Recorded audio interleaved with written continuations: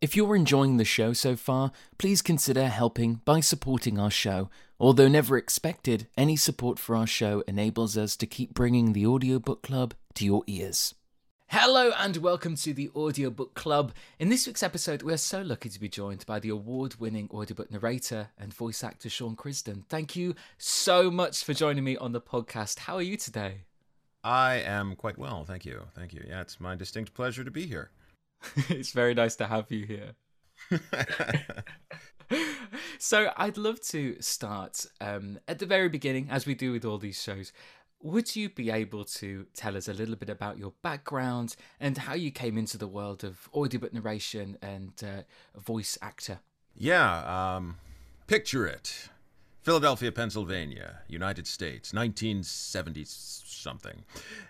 Two people fall in love, have very intimate relations, and was that too soon? Is that too far back?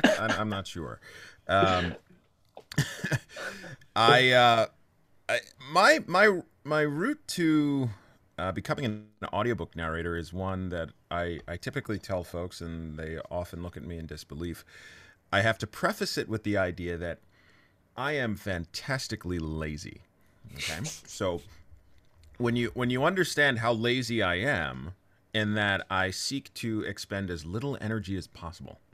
So there's a bit of skill, I suppose, involved in accomplishing that.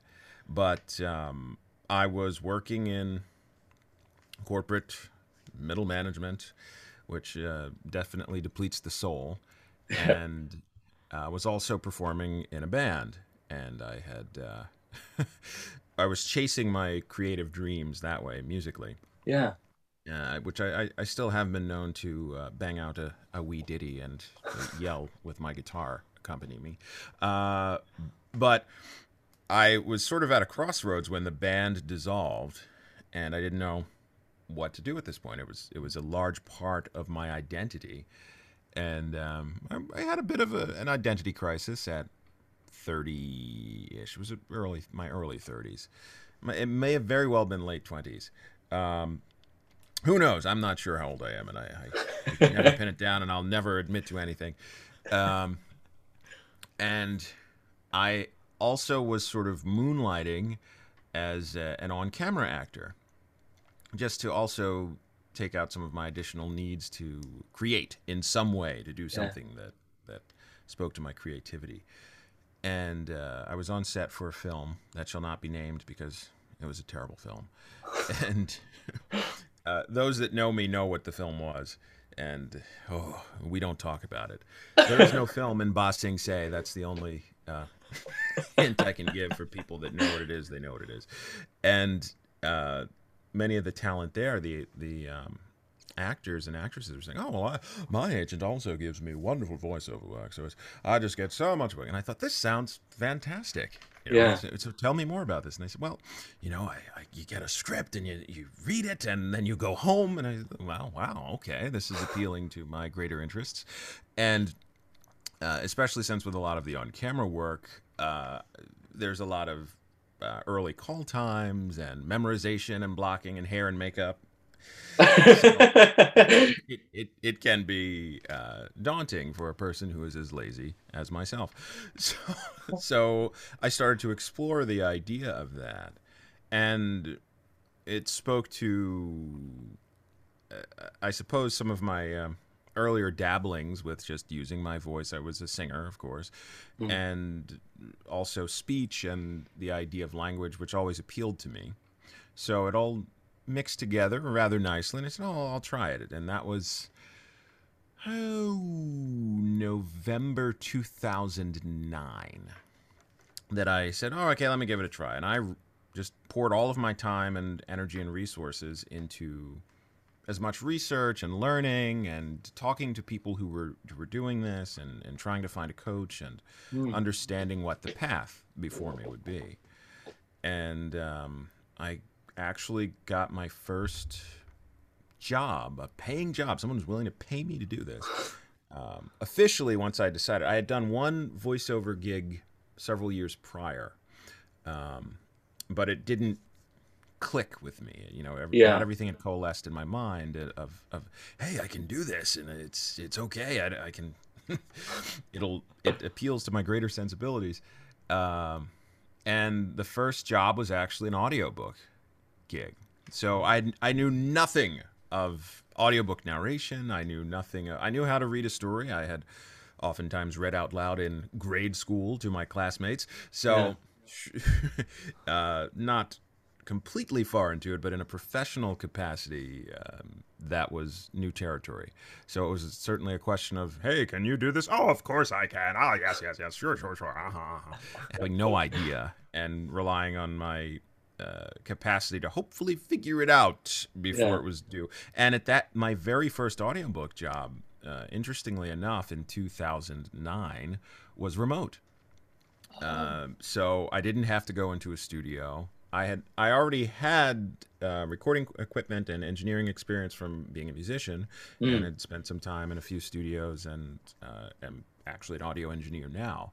But at that time, it was okay. How do we take these disparate items and make them work here in Yeah. audiobook world and make that work? So it was a learning experience. And my early books, I listened to for fine amusement.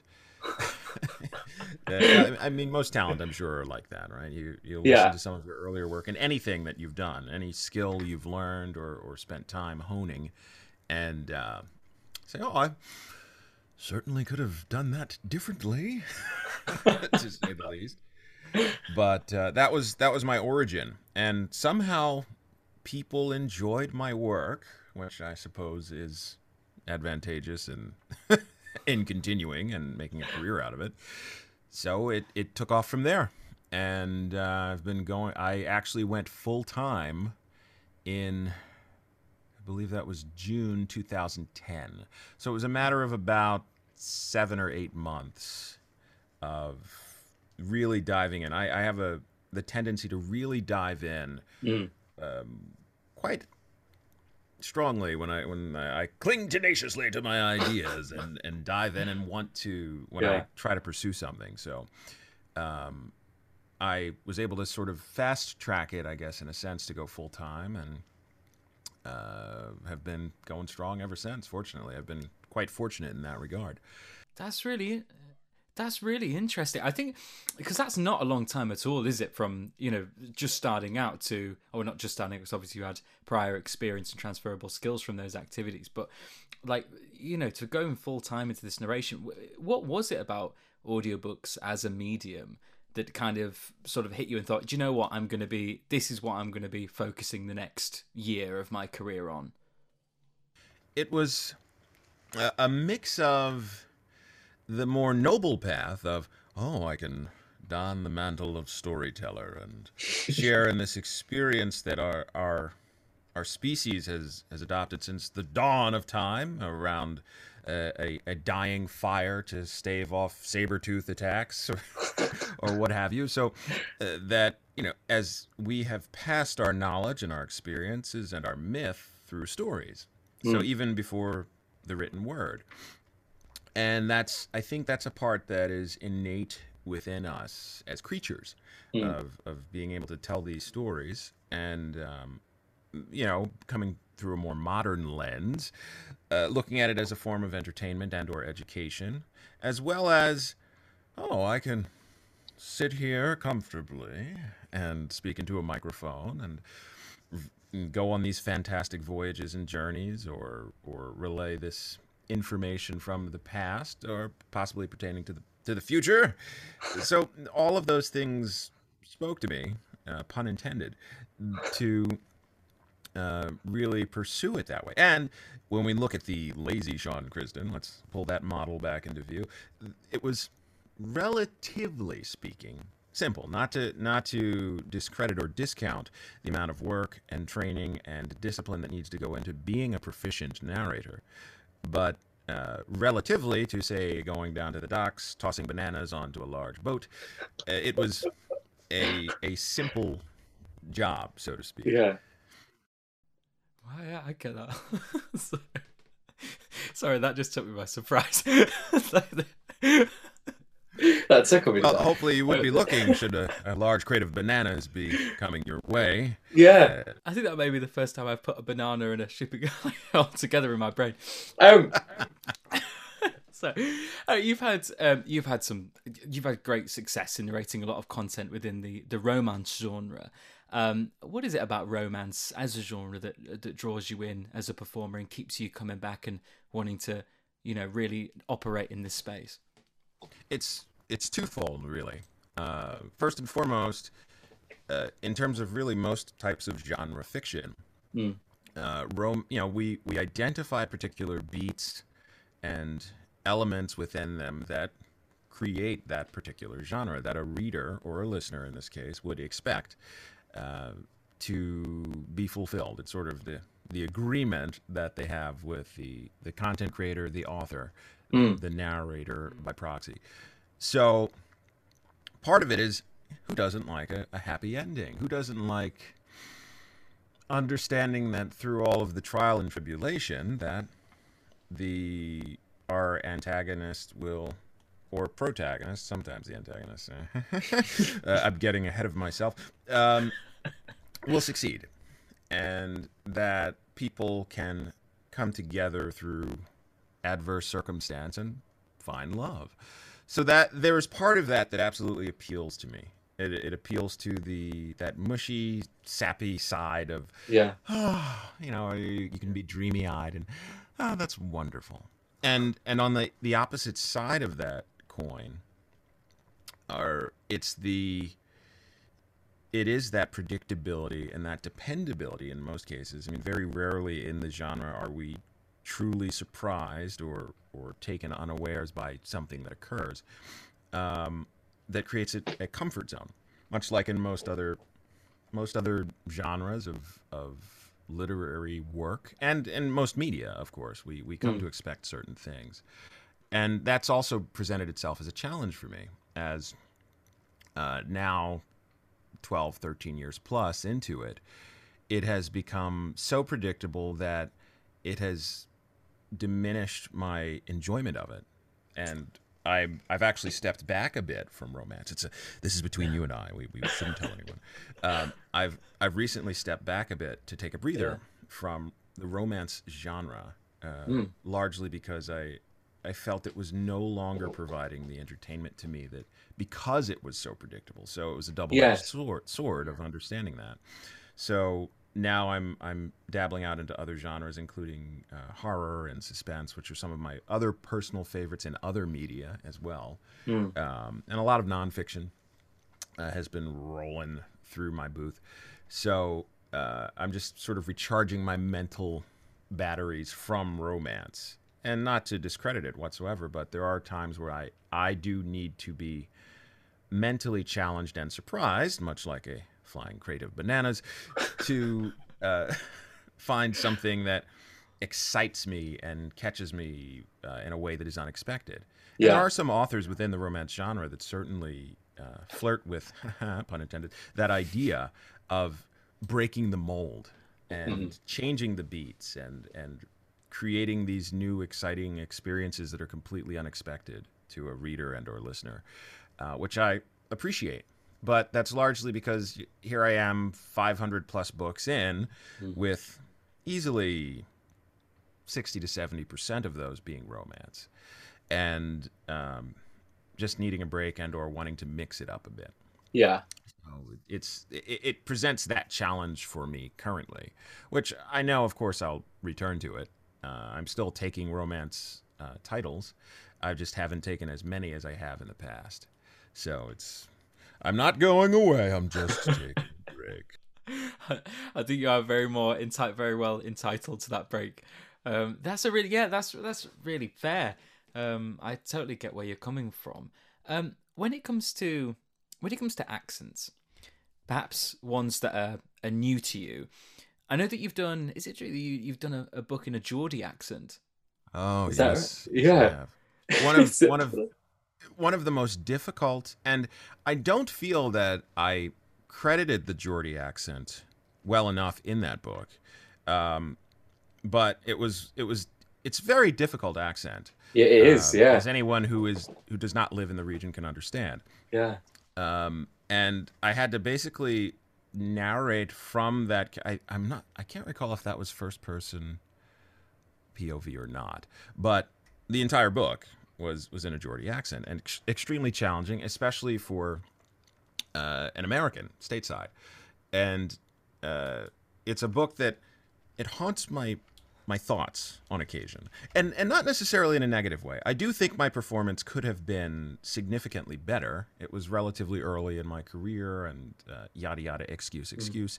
But I think I did well enough to convey the color and tone of it, without being too pedantic in what I believe I should have done Yeah. for it. And certainly I would approach it differently today than I did at that point in time, that book. But it was generally well received, which ultimately it depends on what the listeners and the author feel. And I want to feel that I have honored my ability to narrate and convey the story and the intention of the author to the listeners. So I feel that was fair. Yeah. But boy, oh boy. Yeah, it's just it's always one, and I said, "Oh, he's talking about accents. I wonder if he's going to bring up Life of Joe." So it's always there in my brain. My sort of ears quite picked up when I heard that. And it was because I live about an hour and a half away from the Geordie accent, and I can't do it. I've tried, I've been narrating audiobooks myself for the past sort of 5 years, and it occasionally pops up, and I think, can't do it, can't do that one. So I was very envious. You say that you've changed your process ahead of the narration process. Can you take us through the sort of steps on how you get accents down now? Has there ever been a project where you've maybe put off taking them because of an accent in there? Absolutely. I have an advantage that I have a fairly large toolbox of accents and dialects. I do a lot of video game work and animation work where that comes into play much more readily than even in my audiobook narration. And in light of the current culture war, the woke culture, as it's been called here, of attempting to have characters in stories and in media that represent a more vast diaspora of the world at large, which is wonderful. Representation is very important. And also on the creative end of casting those things in various media, of wanting to have people who represent those ethnicities or cultures. Yeah. So it sort of put me in a strange predicament of having a lot of accents and dialects and representing various cultures, and then choosing which projects to take. When they say, okay, we need someone who ideally has, this is a Namibian person who has moved to Germany. So you say, okay, that's interesting.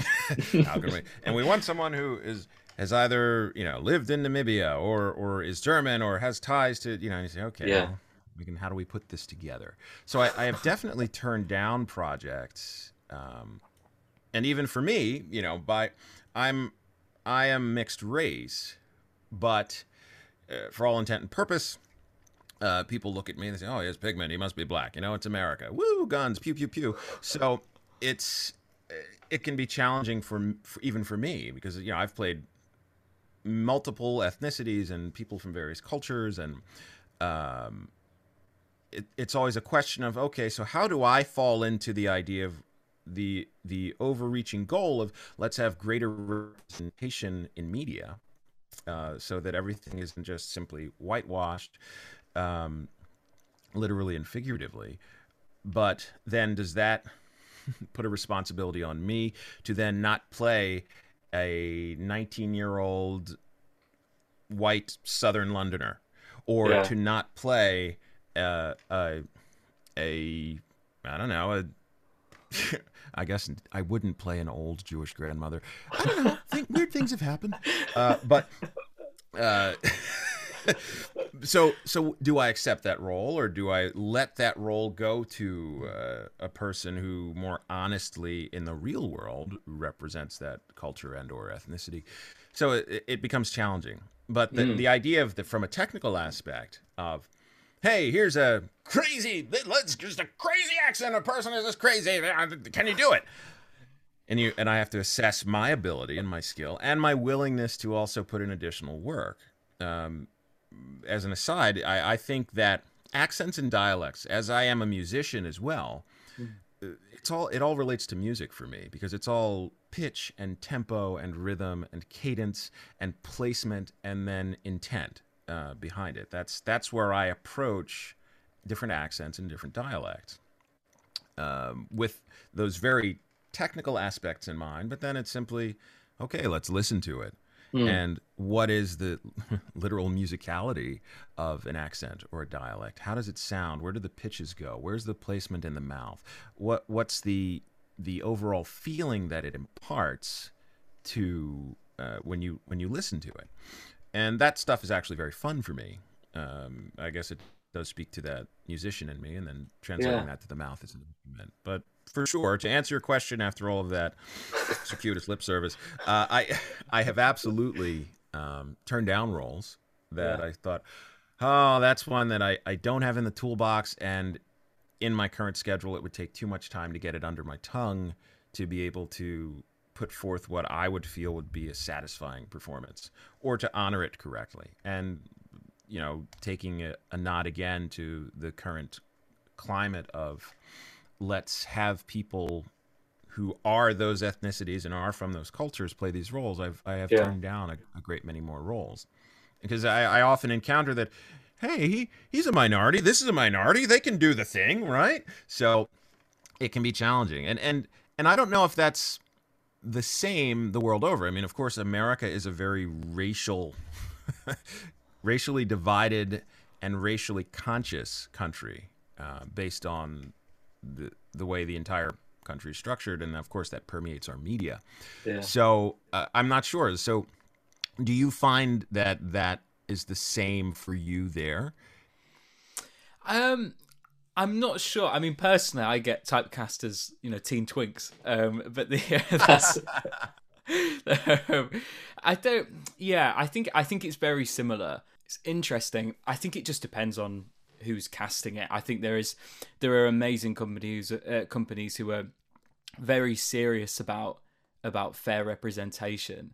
Definitely over here.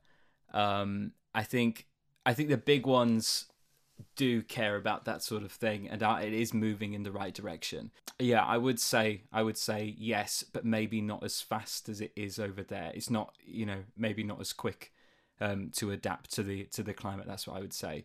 And I'm only speaking of the sort of smaller presses. The larger ones have sort of got it down, but that's because they're international anyway. With building a character with the accent, with the character as a whole, does that process change?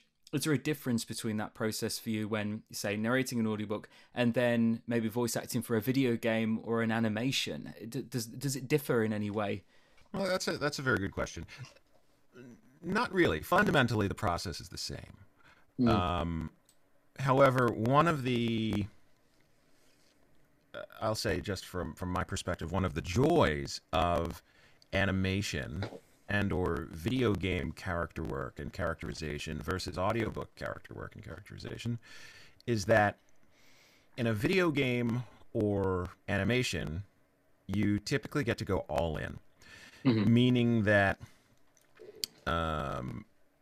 it's usually this sort of hyperbole expressed as characterization. It's big and it's all-encompassing.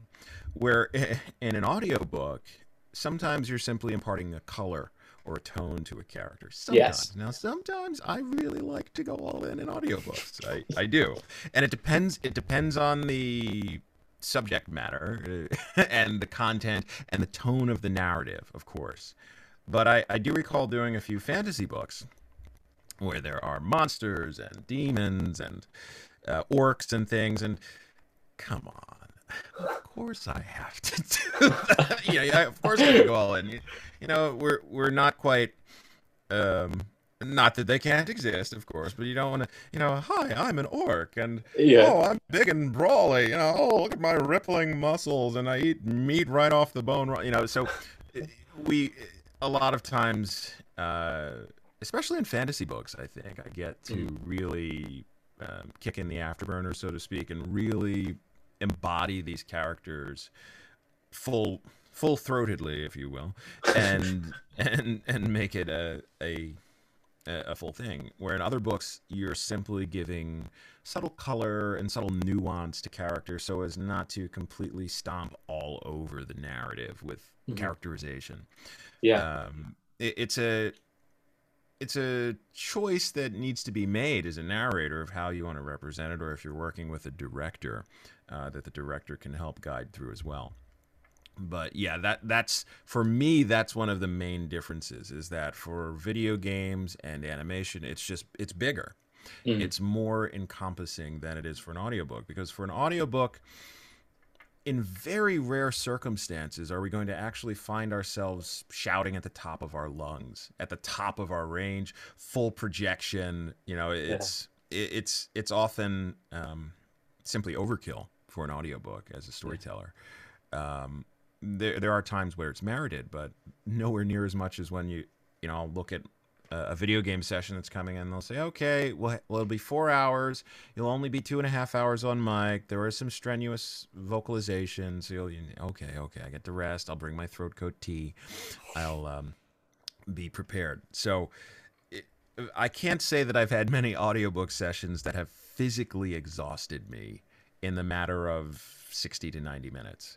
Yeah. So I think that's the difference for me there. But the process in creating the character, again, you talk to a person who talks for a living and then he talks too much.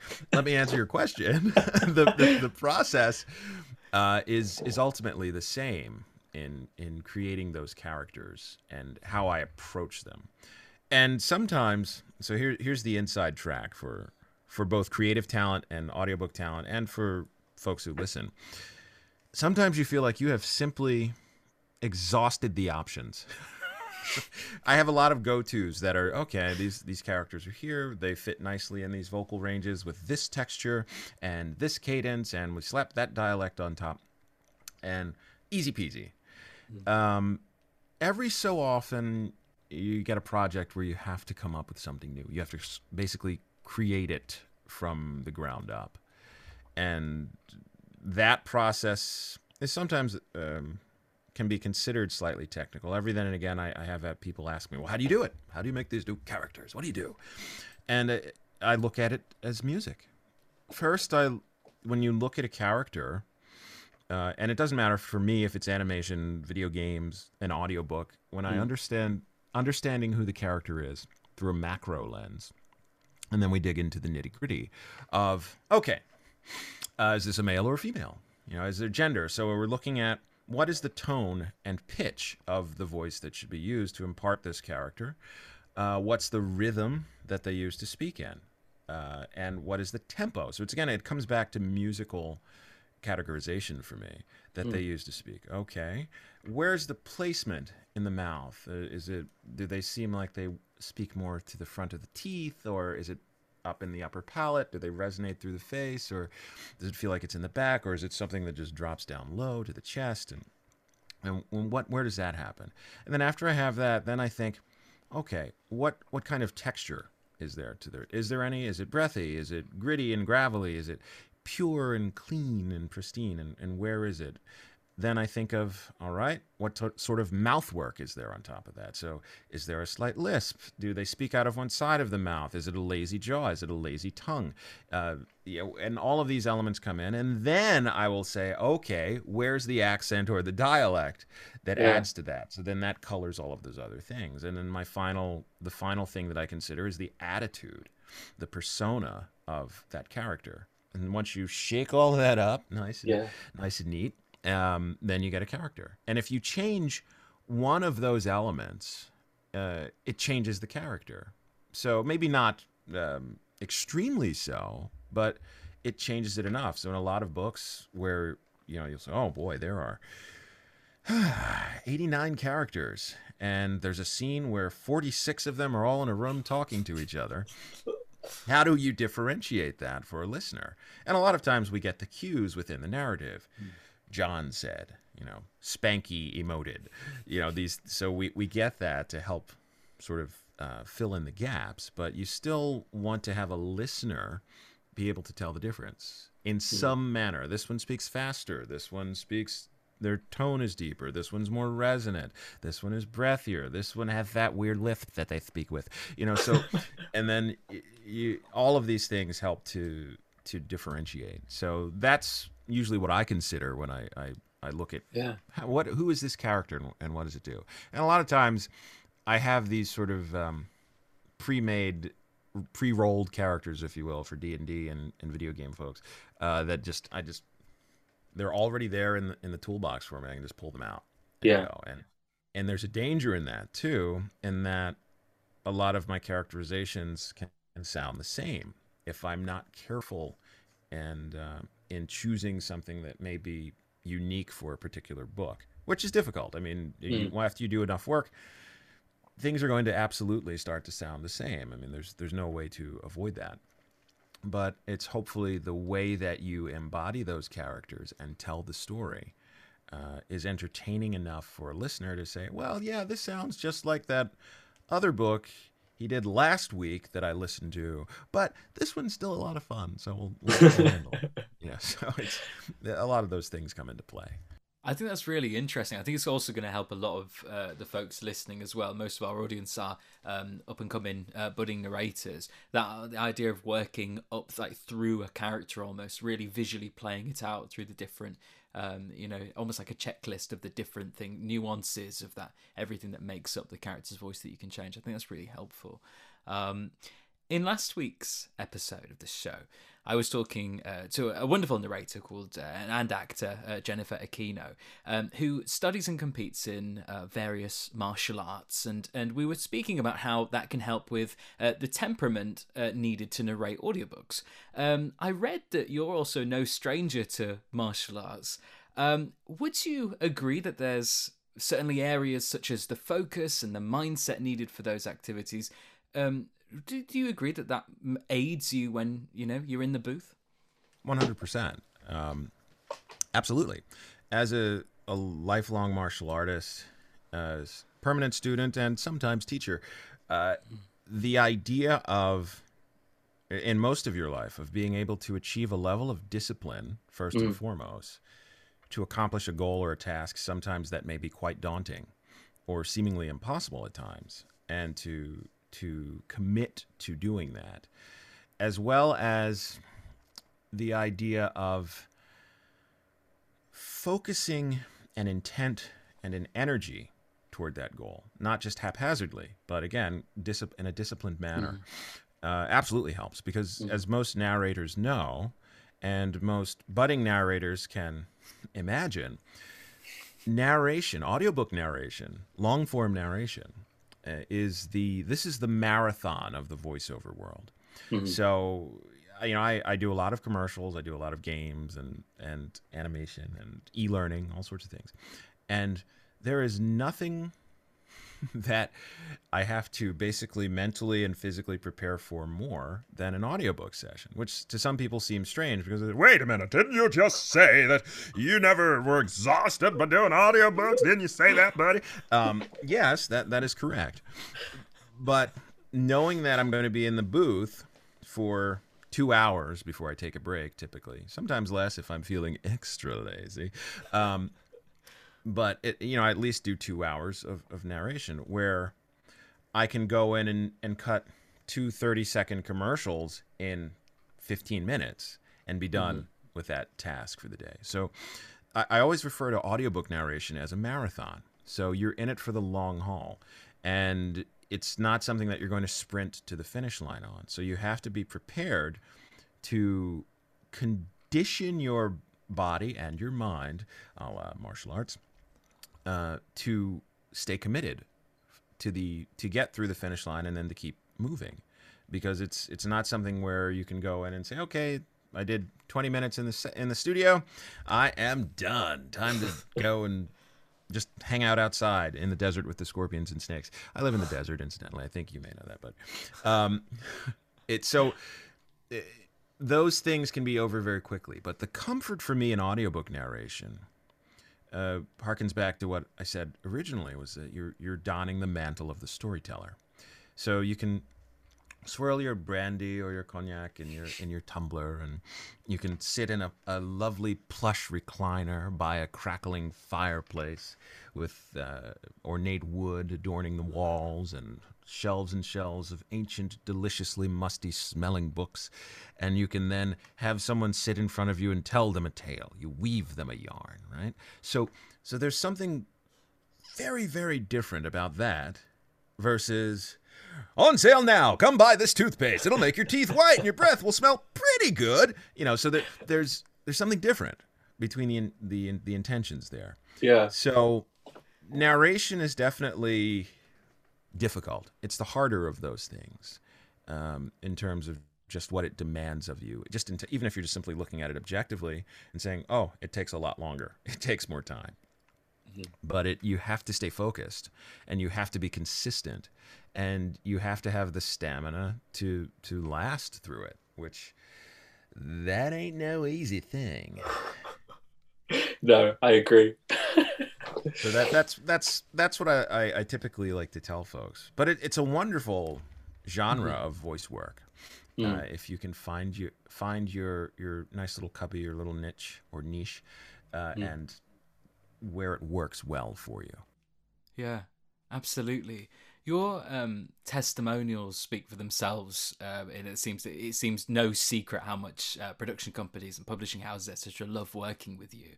I always try to ask, have you any advice for narrators who are perhaps new in the industry on how they can make a great impression or have a higher chance of being asked back to work with these companies? I do. I've coached a lot of folks on how to get closer to their goals, and more things than just narration as well, because a lot of these are universal ideas. But the first and foremost that I offer most people, especially as an American, is don't be a dick. So, and people find that challenging, particularly here in America. But there seems to be something that gets lost in terms of sharing humanity and empathy and the human experience of we're all living here on this rock floating through the cosmos. So case in point is, even when I would go into studios and for jobs, and when I lived in Los Angeles, I was always cordial and pleasant to everyone because that's who I am. Additionally, my martial arts training has helped to remove a concept of serving the ego, in the sense that a lot of people feel that they need to impress folks or create this inflated image of self, of worth, of just who they are, to present to the world, and again, to serve the ego so that you feel that you're seen that way. And again, me being miraculously lazy, I've reached the point in my life where I don't care. Not in a negative, apathetic way, but in that I'm simply going to be unique and authentically who I am, rather than trying to present myself as someone else. So there will be those that works very well with, and those that won't, such as life. But when I tell people, don't be a dick, do not be a prick, don't be a throbbing John Thomas, is that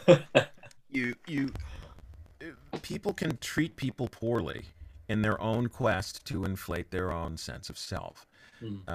So back to, I would go into studios, and everyone, it was always nice, and I like cracking a joke. I like folks to have a good time. I like this. I think it's criminal that I get paid to do what I do. I'll say that, because essentially I feel like I'm always at play.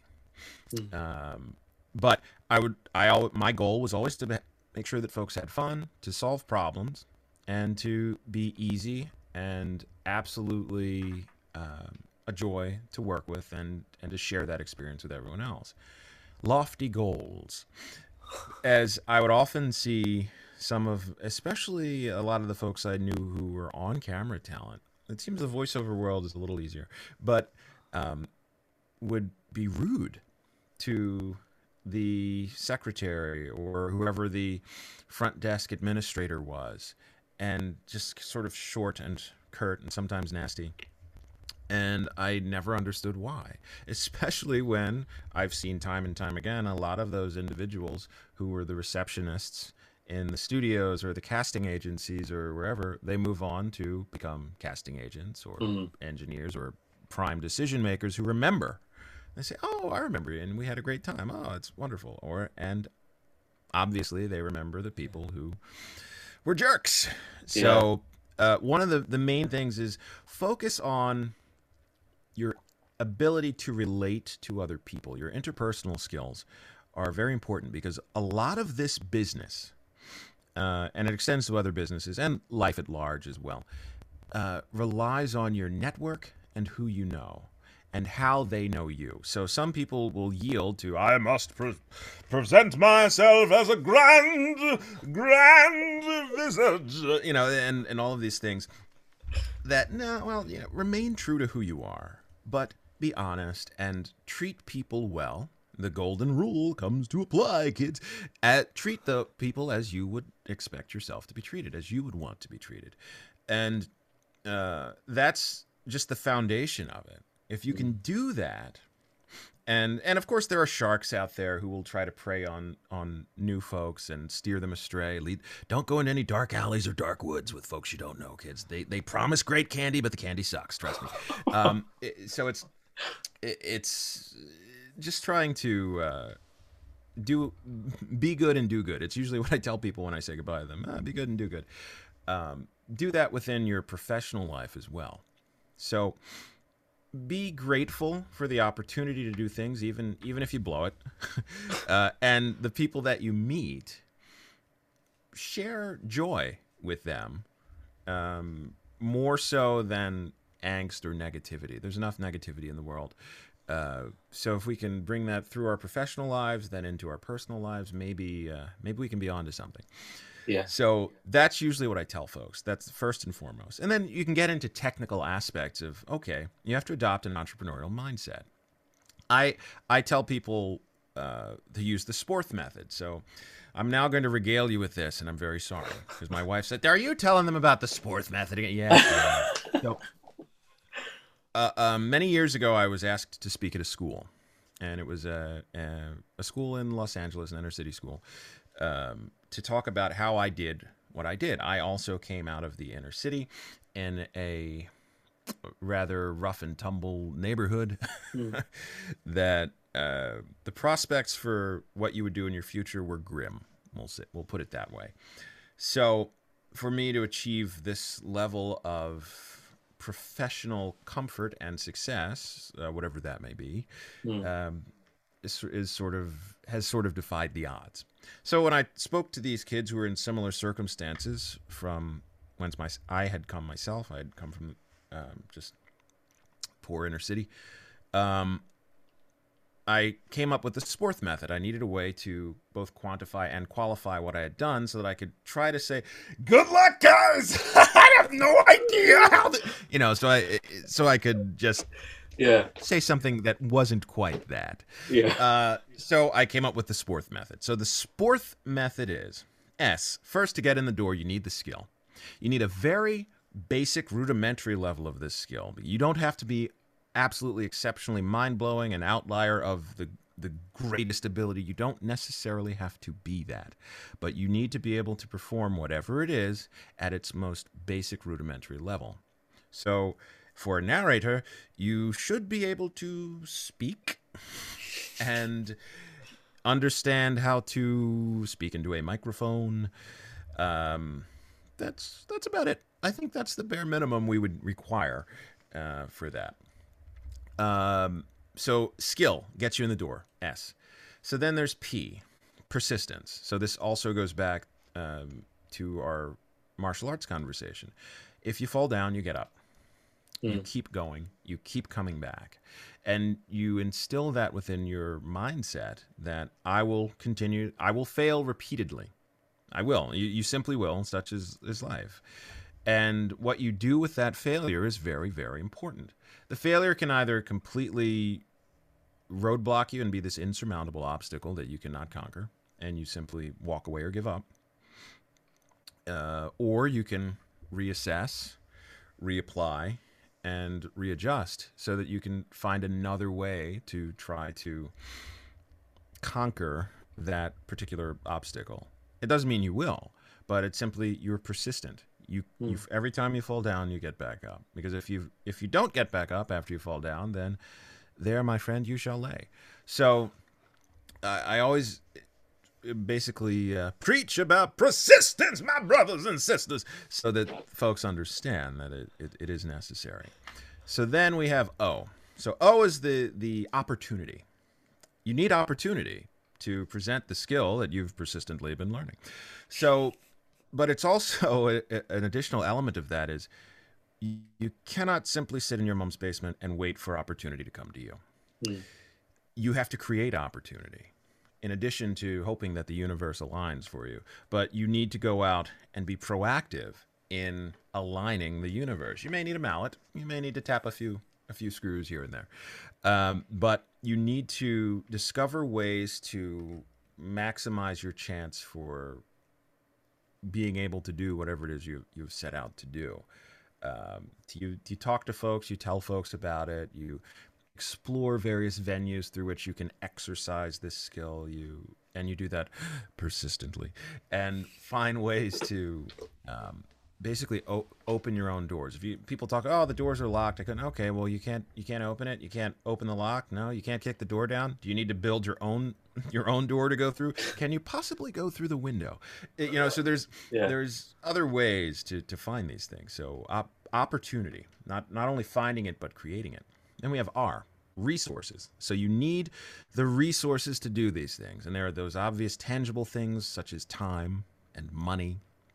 There's this conference that's, across the country. I need to get to this conference. Do you have the time and ability to get there? Are you willing to go, to learn, to make these connections, or to learn this very ancient art of underwater basket weaving, whatever it is that you're trying to do? So you need those resources, and that also includes surrounding yourself with cheerleaders.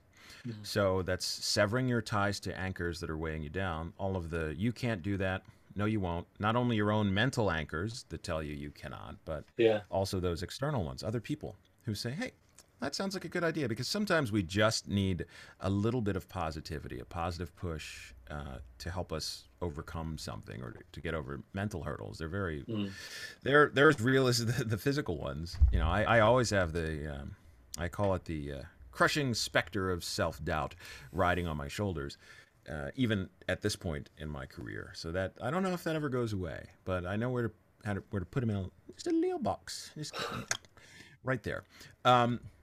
So that's finding your ability to have the network you need of people who are peers, people who can be mentors to help propel you forward. All of those things are important. Finding your tribe, in essence, to help keep you focused on your goals and to keep pulling you forward, because it takes a village, I've heard, for pretty much everything. So that is the R for resources. And T in Sporth is time. So very rarely will you find it be lightning in a bottle and happen instantly overnight. And I admit, even what happened in my career when I went from maybe I'll try this to going full time was certainly an accelerated time frame. And I also tell folks that, but for the next 2.5 years, I worked every single day. I did not take a vacation. I basically put in probably 10 to 12 hours a day between actually trying to do the work and then building the resources and the network and talking to folks and learning to do the work more efficiently. So there's certainly a commitment, a discipline we were talking about that's involved there. But yeah, it takes time. Expect that it will. If it happens sooner, great. What a pleasant surprise. But you have to simply expect that this is a lengthy process that will take a considerable amount of time. So put the time in. So that gives us the sport part of it, and the H is not just an unfortunate lisp.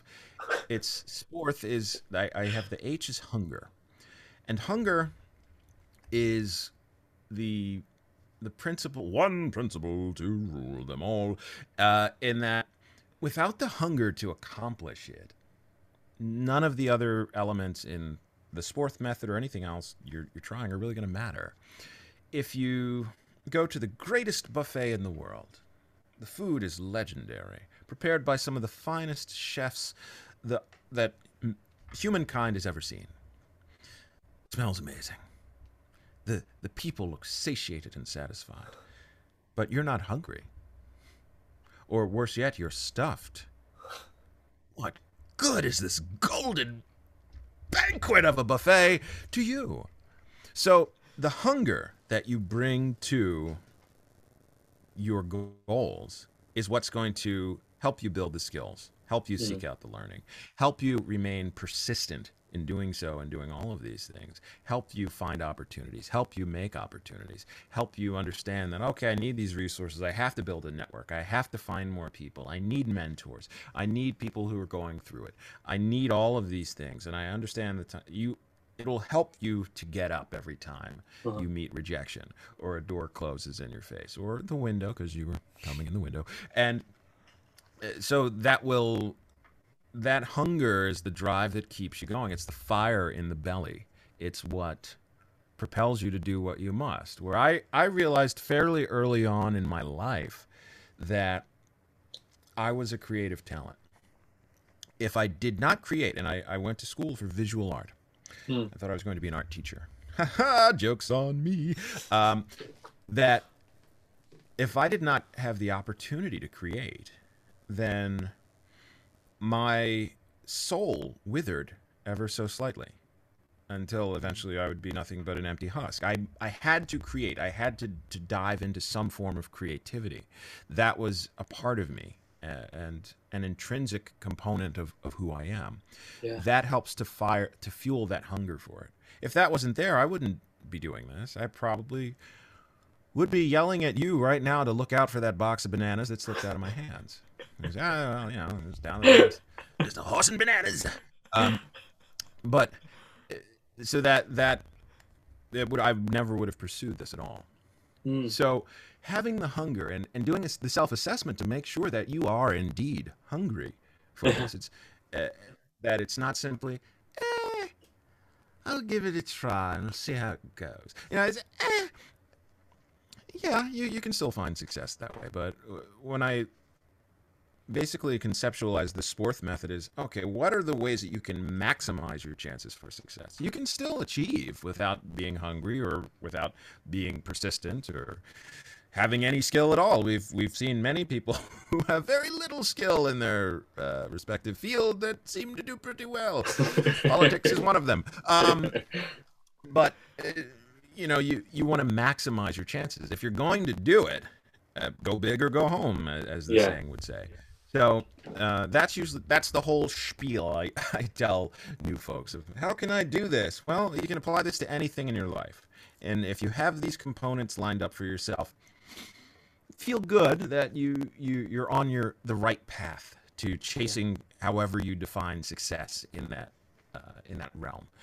Not that you'll get it, but you're doing your due diligence. So that's my whole racket. There we go. Do you know, I must say I love that. I love the sport. I think that was really profound, and I think that's going to help a lot of people listening. I hope people have got the notebooks out. I'm still sort of digesting it. That really sort of hit a nerve with me, if I'm honest. Hit a sort of in here, and I think that was one of the best answers to that question I could have ever asked for. So thank you very much. I'm glad I was able to offer that. But it's for me, I'm the guy where my friends will often approach me and ask me these life-changing questions. How can I be like you? Or how can I be happy? And how can I... Yeah. Because I tend to be rather simple in my approach to living. And not to say that I don't have my absolute moments of what I call being in the pit. Depression is no stranger to me whatsoever, which I think is also intimately tied with being a creative talent. There's just a part of that creative soul that tends to feel more. There's more of an empathetic feeler out there, and then just an antenna that just sucks things in, that I seem to find with a lot of my creative friends. But I don't even know what I was saying. See, it sucked me right in. But the idea of Sporth was, I said, well, how can I did do something. Something happened in my life. I made it this far. The assassins have failed up to this point. And I wanted to find a way to be able to convey, well, this is how I approached it that worked for me. Your mileage may vary, yada, yada, yada. But my life tends to be fairly simple. I'm not a big social media guy, as most people know. I have social media, but I have what I call a social media aversion. That for me, I found social media to be somewhat unhealthy and detrimental to my sense of self, and that I always felt I was comparing myself to other people in a hilariously unrealistic way, because everyone's living #best life when they're attempting to portray this persona and curate their own personal media, social media presence of who they are, which may not exactly jive with real life either. So, and we're all comparing ourselves to these simulacrums of people. So my social media is largely just, hey, I did this thing, or I'll promote a book or something. And even that is haphazard. I do need to be more consistent. I do love interacting with folks and fans. So I always answer emails and DMs and messages. But I'm pretty much an introvert. I say I'm a misanthropic desert hermit. That I just stay away from the people, and I stay in the desert in my crypt and pull the shades to not allow the sun. So, yeah. So that's pretty much me. But, I just try to live a kind and just life while having a bit of fun, telling stories and making funny voices in my underwear. Do you know, I don't think you could ask for a better one. I think that's a pretty good way to be. To be honest, I must say I've thoroughly enjoyed this episode. I've loved talking. I've just realised I've been sat here giggling like a schoolgirl the entire episode. Well, that means we've enjoyed ourselves. I mean, I've certainly enjoyed it. Well, while you and I may have, but the listeners are, oh, these two. If only they could see it. What can you do? We've just have time for one more question, if that's okay. It's been such a pleasure talking to you. To finish us off, is there any upcoming projects, anything approaching in the diary that you're excited about, perhaps a project that we can look forward to as listeners? Every single one. Let me pull up my calendar. I always tell folks, I said, I never remember what I've just done or what's coming up. I am a slave to my calendar, in fact. And part of it is because I dump everything into a project, and you live it in the moment, and then when it's done until I need to revisit it. Yeah. I've had fans and listeners say, oh, I loved this book with the thing with the stuff on the other. Oh, yeah? As I struggle to remember what it was. And when you read the line as she's dangling from the balcony and you... yeah, that was super. I'm just trying to remember some of these things. I attribute it to my advanced age. Not quite, but so I just did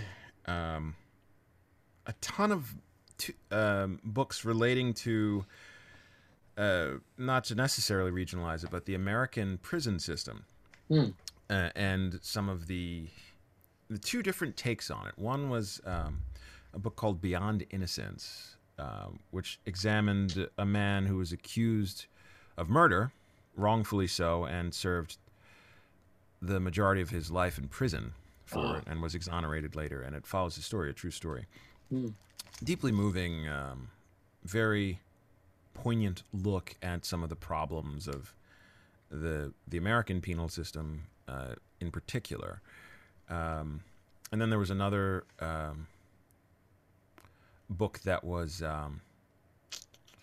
This Life, which was actually written by a currently incarcerated man, but is fiction, and relays his experiences into fiction, and it surrounds sort of a culture of hip-hop and music within the prison system, and how individuals relate to that. That one was a lot of fun. I also did A Wop Bopaloo Mop, which was a history of Little Richard, the performer, which was a lot of fun. I learned an awful lot about Little Richard that I did not know. And I am wrapping up a series by one of my absolute favorite authors, and I've done a lot of her books, by R.J. Scott, who it was Summer Drifter and Winter Cowboy were the two of them. So good old I believe they're set in Montana cowboy love stories that are a lot of fun. If RJ's listening, hi RJ. And I think coming up, another heady, long nonfiction book, Martin and Malcolm and America. Again, back to, it seems everything's about America, which is a title that's looking at basically the events leading up to and the events after the result of the civil rights movement here in America, and the fight for equality from various sides, and how that has played itself out here. So those are a few that are coming up that I'm looking at doing. But then I look at the calendar, and it's just every week is a new book. So I typically do 4 to 5 titles in a month. Yeah. Wow. And it's quite a pace to keep up with as a narrator, and then to supplement that with additional items of video games and commercials and the animation that I'm doing. It keeps me very busy. So I'm very fortunate to be able to do this full time, and to have so many bits of the facets of the voiceover world that I can dive into and enjoy. So so that's some of the items that are coming up that folks may dig into, the Sean Crisden fans that like some of those things. But yeah, it's this has been an absolute blast. But see what happens, John, when you say, well, I guess we'll get Sean Crisden and we'll have him talk, and we'll see what he does. It's like you basically just open the gate and I just pour everything out, and you say, okay, well, all right, that's the end of that, and we're done. So honestly, you are the perfect guest. That is exactly what we need on podcast. It would be very difficult if you that was it. So no, I really appreciate it. And those projects sound fantastic as well. People should definitely keep their eyes and ears peeled for those. So I think that just about does it for this episode of the Audiobook Club. All of the relevant links to social media accounts and websites and such will all be linked in the description below. Thank you very much to the listener for making us a part of your day, and another huge thank you to Sean for joining us. Thank you, Sean. Absolutely. My pleasure. What, you want me to talk about myself? Okie dokie. Thank you so much for listening to this episode of the Audiobook Club. This episode was sponsored by Pro Audio Voices. If you have a story you want to bring to life, head over to proaudiovoices.com to get in touch with industry professionals that can take care of every step of production, as well as offer support and guidance with marketing, growing your brand, and boosting your sales. Once again, that's proaudiovoices.com. Thanks for listening.